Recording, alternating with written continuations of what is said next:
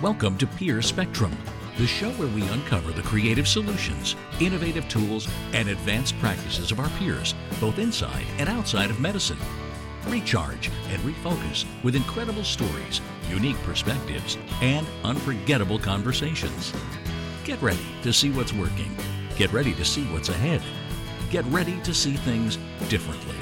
Get ready for Peer Spectrum. Now, your hosts, Keith Mankin and Colin Miller. All right, everyone, welcome back. This is Colin Miller here with Keith Mankin. So, where did the Air Force's elite bomber crews, fighter jet pilots, and even drone navigators go when they need to see a doctor? They go see a guy like today's guest, Dr. Ryan Gray. Ryan is an aerospace medicine physician, also known as a flight surgeon. As a flight surgeon, Ryan treated some of the Air Force's most elite flyers. He was also responsible for evaluating their flight readiness, sometimes having to ground pilots and crew members who were not medically cleared to fly. As you can imagine, not everyone was eager to find themselves in Ryan's clinic, fearing a medical disqualification that could literally ground their careers. We're going to learn how Ryan navigated this challenging dynamic and the tactics he used to build trust with his patients. We're also going to learn how a young airman's question sparked a new mission for Ryan, the mission he now pursues as an educator and physician entrepreneur. Today, Ryan is the founder and CEO of the Medical School Headquarters, an incredibly successful enterprise dedicated to helping students enter into and succeed in medical school. He is also a fellow podcast host with not one, but 4 very popular podcasts, all dedicated to helping the next generation of physicians. This is a fun and fascinating episode. I think you're going to really enjoy it. With that said, let's get started. Dr. Ryan Gray. Ryan, welcome to the show. We're so happy to have you. It's good to be here, Colin. Thanks for having me. Ryan, let's just take us back here a couple steps. I think many of our viewers do know what a flight surgeon is, but certainly there are people who do not.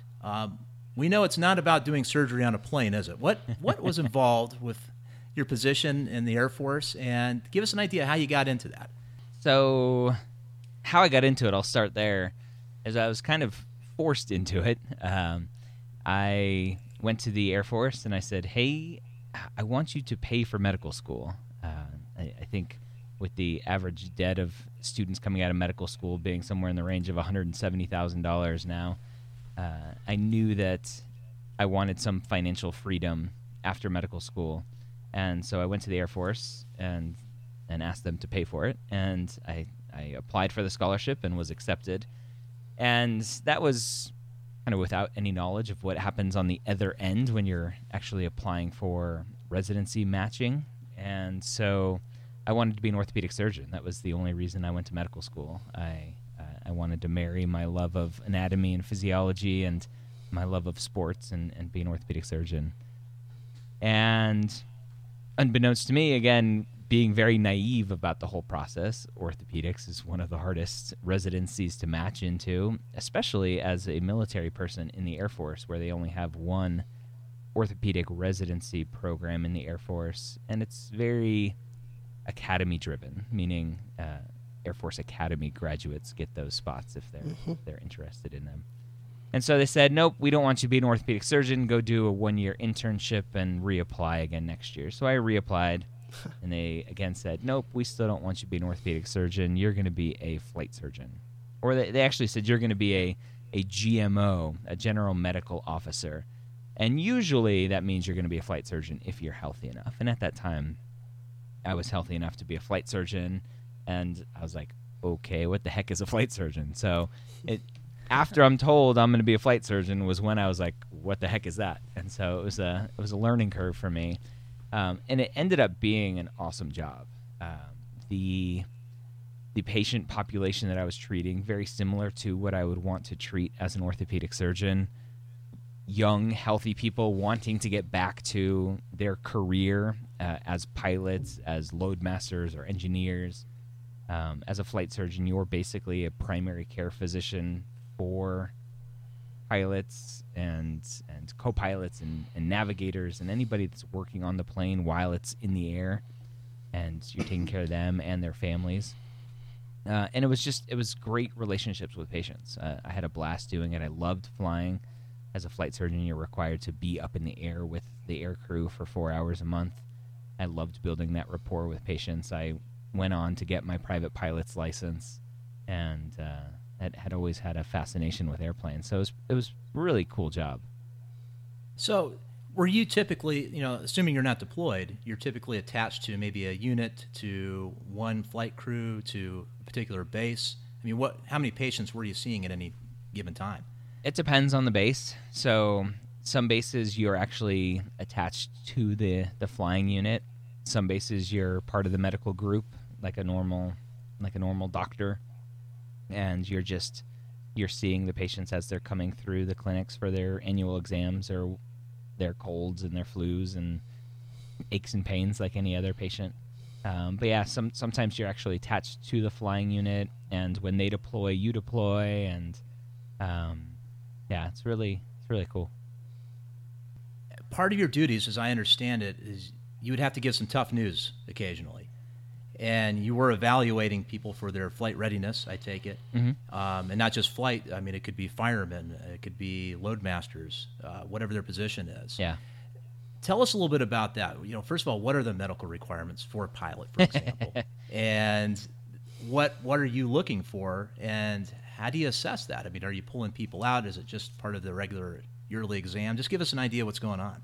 Yeah, so the medical requirements are all in the AFI, the Air Force Instruction 48123. You can Google that. It's a public document if you want to go read that lovely Air Force gibberish. It basically is a list of you're not allowed to have this disease or this condition or this or that. And if you had that condition, there would be a set rule. So, for instance, if you got a kidney stone, then you're usually grounded for 3 months until we figure out making sure that it's a one-time thing, that the kidney stone passes, that it's not going to happen again. If you have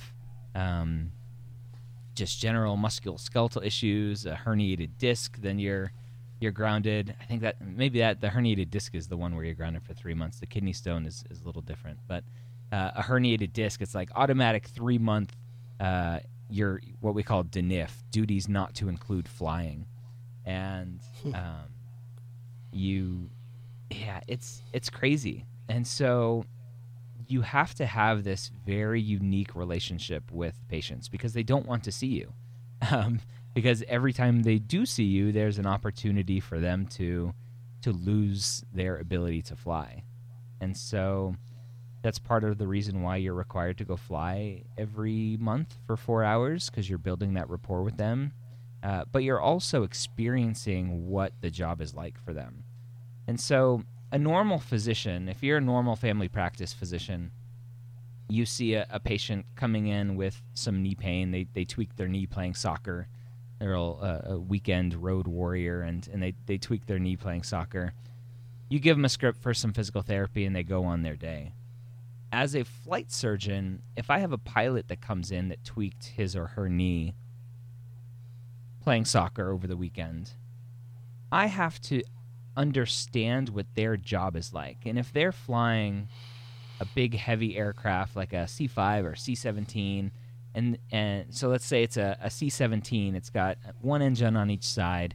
If they lose an engine on one side, to be able to keep flying the plane and land it, they need to push full rudder to keep the plane going straight. And if that's the side where they sprain their knee, are they going to be able to do that? And so that's how I would evaluate patients. Like, okay, you sprained your knee, you have a cold, are you going to be able to clear your ears coming down from altitude? Those types of questions would come through my mind. It's very different thinking than a normal physician. It's what's known in the medical world as occupational medicine. In the real world, the non-military world, occupational medicine comes into play with Department of Transportation physicals for truck drivers, and really that's the Air Force, not Air Force, but firefighters in the civilian world. They have medical requirements. The NFPA has guidelines for that. I would also see firefighters in the Air Force and follow those same NFPA guidelines. National Fire Protection Agency, maybe. I forget what the NFPA stands for. Or National Fraternal, whatever, I don't know. But yeah, the evaluations and the ability to tell people, look, you're done. I'm sorry. I had a firefighter come in once for his annual physical, and we got a blood test on him, and his hemoglobin, one of them was in the tank, and I forget which of them was. I think his hematocrit was like 30, which is crappy. Like, and I called the dude. I'm like, hey, like, I need you to come back in and retest this to make sure this is a real value. And he got mad at me. He's like, no, you screwed this up once. I don't trust you. And it's the same thing. Like, they just don't trust us because I could tell a firefighter that he can no longer be a firefighter. And as pilots, as firefighters, as physicians, we associate our worth, our self with our career. And so if you tell a firefighter that they can't fight fires anymore, then it's a huge hit to their self-esteem and just to their person. And so he was very evasive, and I said, look, if you're not going to come in and retest this, then I'm going to have to suspend you from firefighter duties, like, immediately. I'm going to come over and give this to the fire chief, a piece of paper that says that you can't fight fires. Because if that number's real, if his hematocrit's really that low, and he needs to go fight a fire and put on a fire suit and exert himself, that dude could have a heart attack because he's not transporting enough oxygen. So, and it turned out to be a real value. He went and saw his primary care doctor, followed up with a hematologist, and there was something going on that caused his hematocrit to be in the tank. And so luckily I suspended him, and he got all of his stuff back up to normal, and I was able to return him in a couple months. So it's those kind of stories that are really cool and very unique. Sure. Ryan, I did a lot of performance-type medicine, so dancers and gymnasts, things like that. They used to hide from me. So they would injure themselves, they would hide, they might limp around. I'm presuming that there are ways to keep the pilots and the important personnel from hiding. What kind of ways do you have of that? It's hard. Part of the way you do that with the military, it's unique because it's a big HMO, right? It's TRICARE is the health insurance that is used, and as a military physician, I'm the in-network doctor, and so they have to see me if they want their medical care paid for. There have been some stories of people going outside the system and trying to use their spouse's insurance or paying out of pocket for care. But really, if there's something wrong, they're going to have to come see me to be able to take care of whatever's going on with them. And so that's how we kind of make sure that we are tracking them appropriately and making sure that if there is an issue, what typically comes into play is they'll just not go to us, period, and won't handle any sort of issues until it becomes a big issue. And so I'd always like to say, like, if they're in to see me, then there's something wrong, and we're gonna take a look at it. It's not in the civilian world where somebody's paying a $20 copay to try to get out of work for a couple weeks because they stubbed their toe or something. And I know it's not as bad as that, but it seems to always be. So it's definitely it really comes down to the rapport that you build with them and making sure that they trust that you have their best interest in mind. And I've heard horror stories of flight surgeons that weren't good at that and would ground people and deniff them for the littlest things. And so they would lose faith in that flight surgeon and would avoid that person at all costs. And so you have to use some flexibility in reading these Air Force instructions, like, okay, because it's written very much like a legal document. And so you're like, okay, well, you meet 9 out of 10 of these, but not this 10th one, so I'm not going to ground you yet. So let's work on this other stuff. I'll let you keep flying, and I would always judge it based on, do I feel, number one, am I following the rules? That's obviously the first. Right. Or is there some flexibility, a loophole in here that I could find? But number two, do I feel safe flying with you with this condition? Right. And so that's always my measure of judgment, because I was flying with them. I was up in the air with these guys and girls. And so if I felt safe with them, if they didn't meet the criteria to be grounded 100%, then I wouldn't ground them, and we'd work through whatever they had. Okay. So, I mean, give us an idea of those 4 hours. You're required 4 hours a month to fly with somebody. What was the conversation like in there? Were they kind of avoiding you? Were they asking you to maybe go check on something in the back? Or did they just want to talk about sports or anything else, not to talk about medical issues? What was that like? You're just part of the air crew at that point. You go in and you go through the pre-mission briefing and talk about what you're going to be doing. You go out to the airplane and help do pre-flight stuff and just kind of hang out and observe and watch and listen. There's not a lot of medical talk going on. There were some times where we'd be flying long missions to Iraq and Afghanistan and Germany or wherever, and so there was time for them to pull me aside. Hey doc, I have a question. But most of the time you're up there chatting about random stuff. You certainly don't need to go into any detail, but were there times when you were on these 4 hours of flight where you noticed there was a problem and you actually had to take somebody aside and say, you've got to come in and see me? Not that I can think of off the top of my head. Good.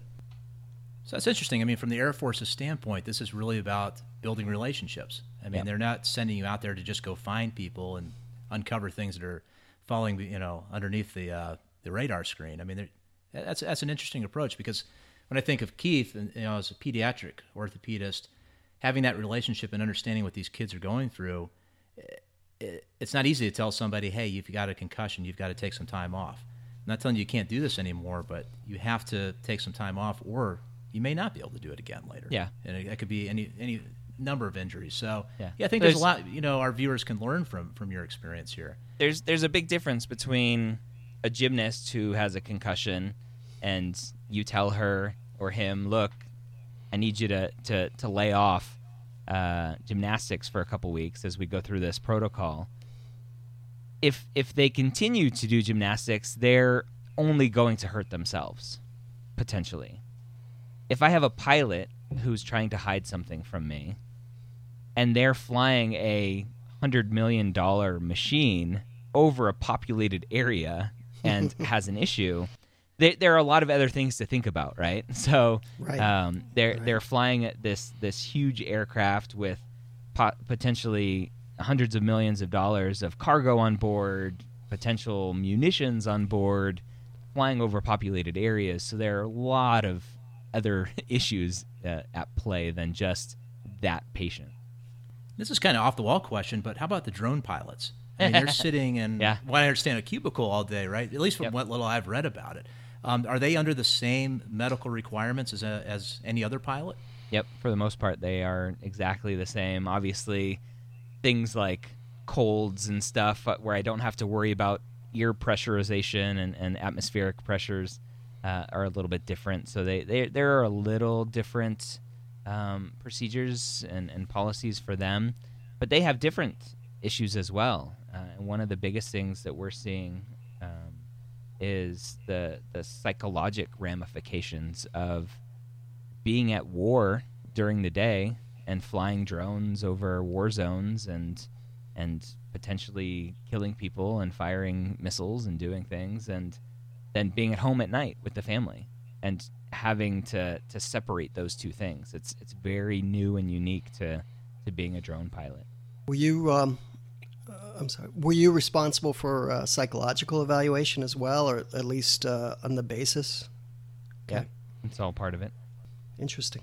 That is. So these drone pilots, are they, I mean, I know there's one base in Nevada where they are, and there's probably some other secret ones we don't know about, but that really is what's happening, huh? They do a shift and then they come home at night. Yep. Are they doing research on that right now? Because this this is pretty new territory, isn't it? I would assume so. I don't have any knowledge of research that's going on, but I would assume so. There's always a lot of research that they're doing. Sure. Well, before we get on, because we got some other things we really want to discuss with you, just back to becoming a flight surgeon, you wanted to be an orthopedist, and that does happen a lot. We have a lot of medical students and residents listening right now, and you don't always end up going exactly where you thought you were. What are take us back to that moment when you found out you weren't going to become an orthopedist. You're going to become a flight surgeon. So you had to figure out exactly what this was. And how did you deal with that? How did you approach that problem and move forward? A little bit of anger at first, like what the heck? But my point of view has always been one from having an open mind and being flexible. Obviously, I knew I was in the military. I needed to be somewhat flexible with my career choice. I didn't know at first with career choice, but with location, with where I was living and what I could do with my life. I went in with an open mind, and I'm sitting there during my aerospace medicine training. That's what the technical term for the medicine that we practice as a flight surgeon is aerospace medicine. And I'm sitting there with a lot of other students like myself, or not students anymore, physicians, recently graduated and finished internship, who were in the same boat as myself. We joined the military through this health profession scholarship, and they wanted to be dermatologists and emergency medicine physicians and orthopedic surgeons and whatever else, and they didn't get what they wanted. And a lot of them were bitter and mad, and if they could get out immediately, they would. A lot of them swore right then and there that they were going to do whatever they could to get out as fast as possible and do as little as possible. And I just went in with an open mind. And about a week into my training, again, having a lifelong fascination with airplanes, I called my wife, who was doing her residency in neurology at Mass General in Boston. And I was down in San Antonio for this training. And I said, what happens if I really like being a flight surgeon? She's like, well, we'll make it work. We'll figure it out. And so I came from it from with an open mind and really absorbed as much as I could and embraced it, and I really loved it. And then several years later, I was I was on the receiving end of being grounded, and that kind of short-circuited my military career. Right. And we'll address this with the pre-medical, but I often talk to the medical students that I work with and tell them that you don't know what you're going to go into necessarily. You have an idea, but then people are always surprised by a class that just catches fire with them or something that they're just fascinated by. If I hadn't gone into orthopedics, it probably would have been child psychiatry because I just loved that. And I didn't predict that at all. So you had the lucky, fortunate experience of finding something you really loved by happenstance, and that worked out well. Mm-hmm. Yeah. So Ryan, you said you were grounded.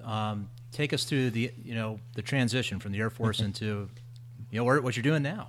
Yeah. So I started my active duty service in July of 2010. Couple years in, thought I was going to make a career of it, really loved it, was going to apply to potentially apply to be a pilot physician. That was a program that was available. Usually you're a pilot first and then go on to medical school, and they were short pilot physicians, and so they were reaching out to physicians who were potentially interested in learning how to be a pilot. And I had already had my private pilot's license, so I had this passion for flying and knew how to fly, and I was like, hey, I'm interested. And they're like, oh, you're too old. And so I was like, okay, I won't apply then. And they're like, you're too old, and we're not giving waivers. Usually in the military, in the Air Force, you can waive anything. Like, here's this regulation, but we'll waive it for you. And so it turned out to be a kind of a blessing in disguise that I didn't start down that path, because a year later, roughly, I started having some weird facial symptoms, some facial paresthesias. And my wife's a neurologist, so I told her, and she's like, "Oh, let's see what happens." And it went away after about a week. It felt like I had shaved with a dull razor on half of my face. And about 6 months later, it came back a little bit worse.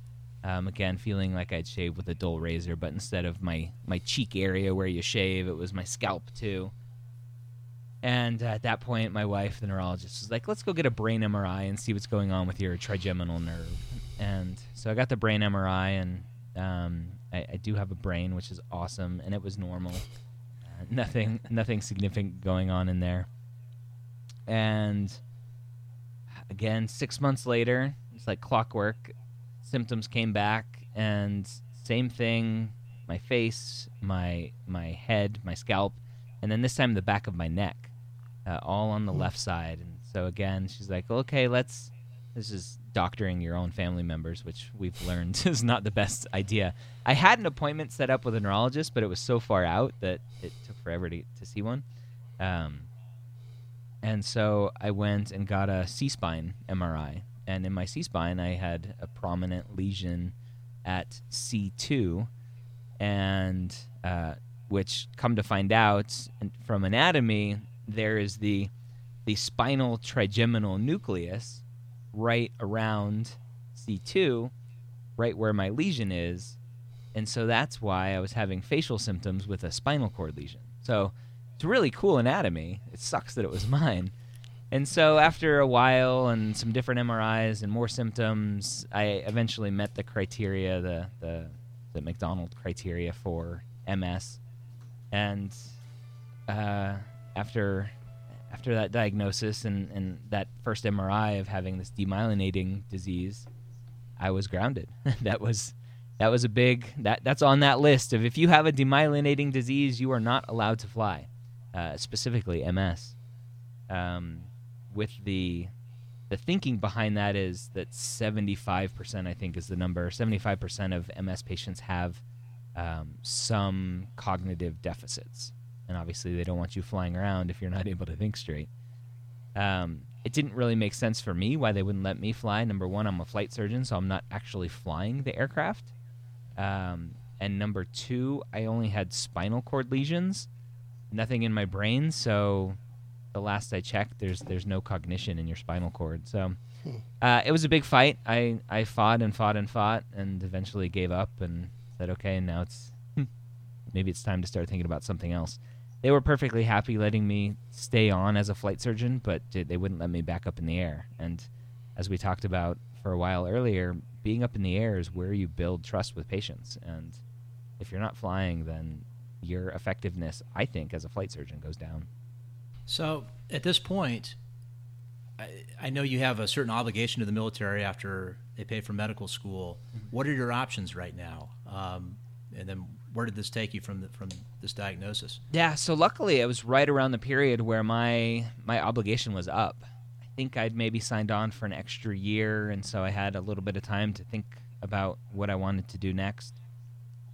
And a couple years before this diagnosis, I had started my website, Medical School Headquarters, as a website dedicated to helping students into and through medical school with real information. That was kind of where I was coming from when I started the website. There's Student Doctor Network out there, which is, for at least on the pre-med side, it's pre-meds helping pre-meds based on information they learned from other pre-meds. And it's very cutthroat, very negative, and usually very wrong. And so I wanted to have a website that had real information from real sources, and started that and started the podcast a couple months after that. So I had this thing kind of brewing on the side, and talking to my wife and trying to figure out what were the next steps for me. If I got out of the military, would I go back and do my ortho residency? And with a new diagnosis of MS, is that really smart, going to work for 5 years, 80 to 100 hours a week, killing myself and seeing how bad I could make my MS? Or do I try to do this entrepreneurial thing and see what happens there? And so we decided to try the entrepreneurial thing, and now a full a year plus into it, it's going like gangbusters, which is awesome. That's great. It's interesting. So you were still in the Air Force. You had this idea. What triggered this for you? What made you think that there was such a deficit out there that you needed to do something about it? There were a lot of experiences going through my pre-med journey. Number one, I went to what usually is the number one producer of medical students in the country at University of Florida. And when you look at undergrad institutions for number of matriculants into medical school, they're usually at the top with 300 to 400 students every year. And my pre-med advisor told me not to apply to medical school. This was, I think, my sophomore year. Not because I had bad grades, I hadn't taken the MCAT yet, because she said I was a white male, and that white males have a very hard time getting into medical school. And so that was the last time I talked to her. And so I kind of went on the journey on my own, made a lot of mistakes. And so that was kind of the first thing, having that experience. And now doing this for 5 years, listening to other stories. Right before we got on this call, I talked to a student who did poorly on the MCAT her first time, and her advisor said, "Don't take the MCAT again. Like, you won't get into medical school taking the MCAT twice." I'm like, that's just ridiculous. That's just not true. It's not based on anything in reality. And so there are these advisors out there. There are a lot of great advisors, but there are a lot of advisors that don't know what they're talking about. And so that was one angle that I was coming from. And then the other angle is this student doctor world of if I could inspire one student who went on to Student Doctor Network and read something and they read it and go, well, I don't have a 4.0 GPA, I don't have a perfect MCAT score, I guess I can't be a doctor. If I could take that person and show them that yes, they can be a doctor, if they're going into it for the right reasons, if they have good enough grades, a good enough MCAT score, they have all the other experiences and life experiences that will make them a great applicant, then it can be done. If I can take just one person like that and show them that it can be done and help them get in, then I've done my job. And so that was kind of the impetus for starting what I did. And luckily I have many of those stories to tell now of students that are doing that. We talked a little bit before the episode. You were actually approached while you were in the Air Force by another service member, just curious about this, right? Yeah. So that was kind of I skipped over that step of actually realizing that I liked talking about this stuff. Because now, again, being 5 years into this, if I didn't like talking about it, then I wouldn't be here. But just realizing, having a young 18, 19-year-old airman come up to me and say, "Hey, Dr. Gray, I'm interested in potentially going to medical school. What did it take? What did you do? What do I need to do?" And just realizing that I would sit them down and talk to them for an hour and a half and liked what I was talking about. That was really the big spark of giving me these ideas. And we want to get into that a little bit here, too, about the idea of mentorship and how some of our viewers can get involved. But before we do that, just give us an idea of what your business looks like today. You've got, I believe, 4 different podcasts. You have a website. You have books. How did you get to that point? And just give us an idea of what your business has evolved into today. So the business side of things everything started with the website, and I tried to make money with advertising on the website, and that really didn't work. And I loved listening to podcasts, so I'm like, I could do a podcast. I'm a huge introvert, and so being out at conferences and other things just drains all of my energy. But for some reason, sitting on a microphone with a computer in between you and somebody else isn't as draining, which is good. And so I loved listening to podcasts. I'm like, let me try a podcast. And so I started the podcast, and really the podcast is what has taken over everything. The podcast has been going now for as we record this now, 225 straight weeks. And I monetized the podcast a little bit with some sponsorships. And my first big endeavor was a membership site, helping kind of a group coaching for pre-meds. There are some other private pre-med advisors out there that were charging $5,000 for a weekend to prepare applications. And I was like, that's just ridiculous. That's a lot of money, number one. And number two,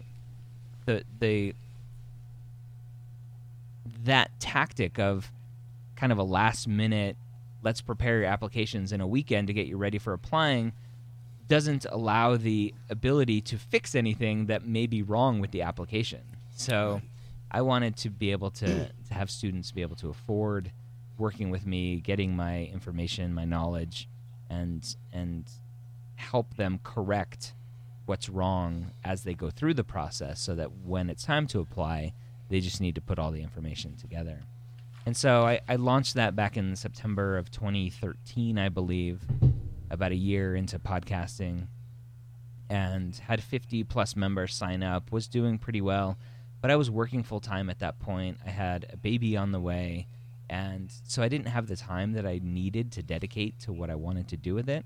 And so it kind of fizzled over time, and I eventually closed that to new members. And when I decided to get out, and when I actually got out of the military, I sent an email to my email list and people that were waiting to get into this membership site. I said, look, the membership site's not going to open up again, but I'm available for one-on-one help. And so once I sent that email, the money kind of started flowing in, which was awesome. And it was just a huge validation that everything that I was talking about on the podcast, the value that I was providing these people, resonated with them, and they trusted me enough to spend money to work with me. And so right now, that's the majority of my income is through consulting, really, with pre-med students. And the majority of them are non-traditional students, so they don't have access to a pre-med advisor. These are students that are changing careers and aren't in undergrad school anymore. Maybe they're doing a post-bac somewhere. And so I help them with their application prep. I help them prepare through interviews, interview process, the mock interview process. And I help them with their personal statement editing. And it's funny, I see a lot of people kind of popping up and doing these things. A lot of medical students will start these services. And the impetus, again, behind what I started was that I wanted to not just tell my story and say, oh, here's the personal statement that I wrote. This is how you should write your personal statement. Or here's how I prepared for my interviews. This is what you should say during your interview. Again, 225 weeks into my podcast, I've talked to deans of medical schools, deans of admissions at multiple medical schools, and I'm aggregating all this information. And so I'm not giving my quote-unquote personal advice when I'm doing these mock interviews and reading these personal statements. I'm using the information that I'm getting from people that are doing this stuff for medical schools and trying to use their words and their language and their advice as I'm reading this stuff. So it's funny when I see doctors that are starting these businesses on the side without all of that other information, because I don't think it does the student justice. Right. You know, a lot of what we talk about on this podcast is focusing on areas that aren't covered in medical school and training. That could be the economics of healthcare, negotiation of contracts, legal issues, patient communication. How aware are these kids of the world they're coming into? Because right now, we really don't know, what the national healthcare landscape is going to look like in a few years. It's a big question mark. Are they thinking about these things, Ryan? Are they just putting that aside because they really want to be doctors? What kind of questions are you getting from these kids these days? It's funny. I tell students not to worry about what the healthcare system looks like, because by the time when they're done with their training, it could be totally different. And I get weird looks when I say that, but I wholeheartedly believe it, because the role of a physician never changes behind closed doors. As soon as you're in that patient exam room and you're building that relationship with the patient and you're connecting with them, trying to figure out what's wrong with them, trying to heal them, make them better, whatever it is, that has never changed from the beginning of time. What's changing is how we're documenting, how we're getting paid, what medications are going to be allowed to prescribe, what procedures are going to be allowed to we're going to be able to do. So that stuff changes, but the heart of being a physician will never change. As far as I can see, we're going to have some adjuncts with the Watson computer next to us, plugging in the symptoms and other stuff, and Watson's going to help us create a differential. But the relationship will never change with a patient. And so students need to understand that part as to why they're applying to medical school, and the rest kind of will work itself out. And as long as they keep that in mind, then as they go through this process, through medical school, through residency, become physicians, as long as they keep that real reason in mind of those relationships with patients, then I think we're going to have happier physicians. The physicians that focus too much on, healthcare's changing again, my reimbursement's going down, blah, blah, blah, blah, blah, then we get a lot of burnout and a lot of dissatisfaction. Right. That's the message we share as well. At what point do you prefer to start working with students? Would you like to get them when they're first interested in pre-med? Do you want them to have some experience before they start getting into the nitty-gritty with you? When do you want to see them come contact you and come into your life? The awesome thing having the podcast is that they can come into my world as soon as they start looking for information. So I have a lot of high school students that listen to the podcast, early college students listening to the podcast. They are nowhere near ready to work with me one-on-one or buy my books or buy my services or other things that I offer. It's usually the application process for medical school starts in June of every year, basically. It's when you start applying. I like to see students starting in January, basically, of that year. So about 6 or 7 months ahead of time, because then I start with them, I ask them questions, like, oh man, you need to get a little bit more clinical experience. Go contact some hospice organizations, try to get in somewhere and get some more clinical experience. Then they can have a good solid 5-6 months of clinical experience that they can then write about and talk about in their applications. So the later that I start working with somebody that I'm helping with their applications, the harder it is to do that. Personal statement writing happens over the course of a couple months in February, March, April. And then interview prep starts as soon as people usually submit their applications and they're ready to start preparing for their interviews. So it's really a long application process, and so I'm working with students throughout the year. Right. Tell us a little bit about your process. How do you get to know the patients? How do you get to know your students well enough so that you can help them develop the personal statement, so that you really give them the personal attention rather than just give them the platitude, oh, you need this score or this whatever to go to the medical school? It's funny.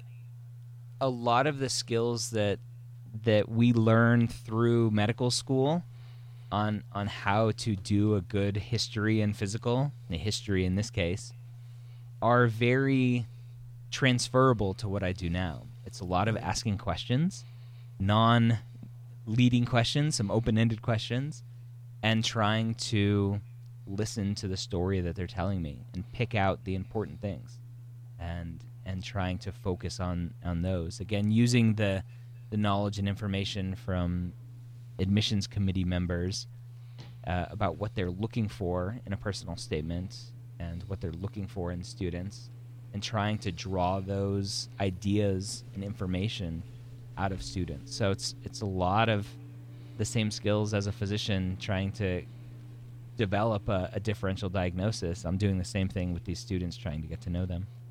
That's interesting. And through the time you've been working, there must occasionally be students that you see who just really are not suited for medical school. Is it harder to tell them that, or a pilot that he or she can't fly? It's interesting. So it's very hard to tell a pilot he or she can't fly. I worked with one student this past year who she emailed me, and I had an email drafted up, ready to go, saying, look, you shouldn't be applying to medical school, right? Your grades aren't good enough, your MCAT score isn't good enough, your experiences aren't good enough. And I deleted that email, and I said, look, you're going to have a hard time getting into medical school because of these things. If you want to try and put your best application forward, I will help you with that. I will help you tell the best story possible for you. But it's going to be very hard with your stats.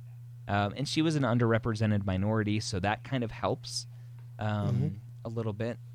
I always tell these students that are underrepresented minorities, I'm like, look, use the cards that you were dealt. If you're a Latina female, Latino male, a black male or female, like, we need more of those people in medicine. And so medical schools are going to look at you a little bit differently, and that's okay. And so she ended up, I don't think, getting any interviews, and I didn't expect much from her, but I was very open and honest, and I said, look, it's going to be very hard. And I have other students that, one student a couple of years ago, one of the first groups of students that I helped, he had applied to medical school 4 times, had taken the MCAT like 7 times, and he was just terrible at writing his personal statement. He wasn't a great writer. He was terrible at communicating through the interview process, and so I helped him with those things. And now I think he's a 3rd-year medical student in New York. And so I don't know if I've ever dealt with somebody who I'm like, you're not going to be a very good doctor. There are some awkward people that I've worked with that maybe don't have the social skills that I would like to see in a physician, but that doesn't mean they're not going to be a great physician to somebody. Right. So I try to put that judgment aside, and I'm very open and honest with people. Like, look, you're going to have a hard time getting in, or you're going to have an easy time. We just need to tell your story properly. So. Well, Ryan, we're getting towards the end of the hour here, so we want to obviously be respectful of your time. Maybe just a couple more questions. We'll wrap it up. Yeah. Sound good? So for those listening in our audience right now who would like to get involved a little bit, not necessarily to the extent you do, but just maybe help someone out at a local high school, maybe be a mentor, what's the best way to start that process? And what should they be careful about? Because maybe you don't want to give too much information at this point. You certainly don't want to have it be a session where you're going to tell them everything that's wrong with medicine. How can you be the best mentor for somebody, and how do you get that process started? So being the best mentor obviously starts with telling people to listen to my podcast. Like, if you're a physician interacting with pre-med students, the first thing out of your mouth is, you should listen to the pre-med years. And after that, it really comes down to kind of what I talked about earlier, avoiding talking about your journey as the blueprint to get into medical school. Because there is no checklist. There is no one way to get into medical school. And so if you hear a student talk about failing some classes, having some problems, and you are interacting with them and you're like, yeah, you're probably not going to get into medical school. You never want to use those words because it's just not true. One student, I actually had dinner with him recently. I was at a pre-med conference at University of Central Florida. He started his undergrad years not knowing he wanted to be a doctor, was academically dismissed after getting like a 1-point-something GPA, and went on to have a career in some technical field, and had some experiences, some exposures to medicine, and one of them being driving up to a scene of an accident, I think, and there's an unresponsive patient, and him having this fear of not knowing what to do. That was kind of his impetus for thinking about becoming a doctor. Like, I don't know what to do. I would like to know what to do. This is kind of cool. And he went back to community college, was taking classes with his son at community college, and worked up a good enough GPA to transfer into a 4-year university down in Florida, and ended up getting in. I helped him with his interview prep. He ended up getting into University of Central Florida, a great new MD 4-year school, obviously, and so I think too many people. He actually posted his story on Student Doctor Network after he knew he was accepted. He said, as if he was starting out fresh, "Here's my story. What do you think my chances are?" And people are like, "Oh, you have no shot of getting into school. Don't even think about it." And so, really, if you're a physician and you're talking to students, don't sugarcoat anything. You can talk about medicine and how frustrating it can be, but talk about those awesome things too. The patients that you're interacting with, the patients that have had a huge impact on you as a person. And just explain to them that there are many ways to get to where you are, and don't be so black and white about it. That's excellent advice. Well, Ryan, tell us where we can learn more about you, about the medical school headquarters, and we'll obviously put all this up in the show notes too, so people can take a look after the episode. So my main site is medicalschoolhq.net. That was the original kind of house that I built everything on. I ended up taking over a website that's been around for a long time called Old Pre-Meds for non-traditional pre-med students. That's kind of awesome. I have 4 podcasts now, and I actually built a network around those podcasts. And I have invited my first outside podcast, one that I'm not actually hosting, into my network from the University of Iowa, Carver College of Medicine. They do a podcast there at the medical school, which is an awesome podcast called the Short Coat Podcast. And all of those podcasts are on what I call the MedEd Media Network for medical education. So, yeah, Medical School HQ or mededmedia.com, I think, are the best places to go. Perfect. Well, we'll get that up in the show notes. And Dr. Ryan Gray, thanks so much for coming on today, sharing your time with us. I know I really enjoyed it. Keith, I thought it was a great episode. Absolutely. And we look forward to hearing the success stories as they continue to come in. So thanks, Ryan. Thanks, Colin. Thanks, Keith. Thanks for joining us on Pure Spectrum. Please support the show by writing a review on iTunes and join the conversation at purespectrum.com. Keep up with the latest episodes and share your ideas with us on Twitter, Facebook, or email at purespectrum.com.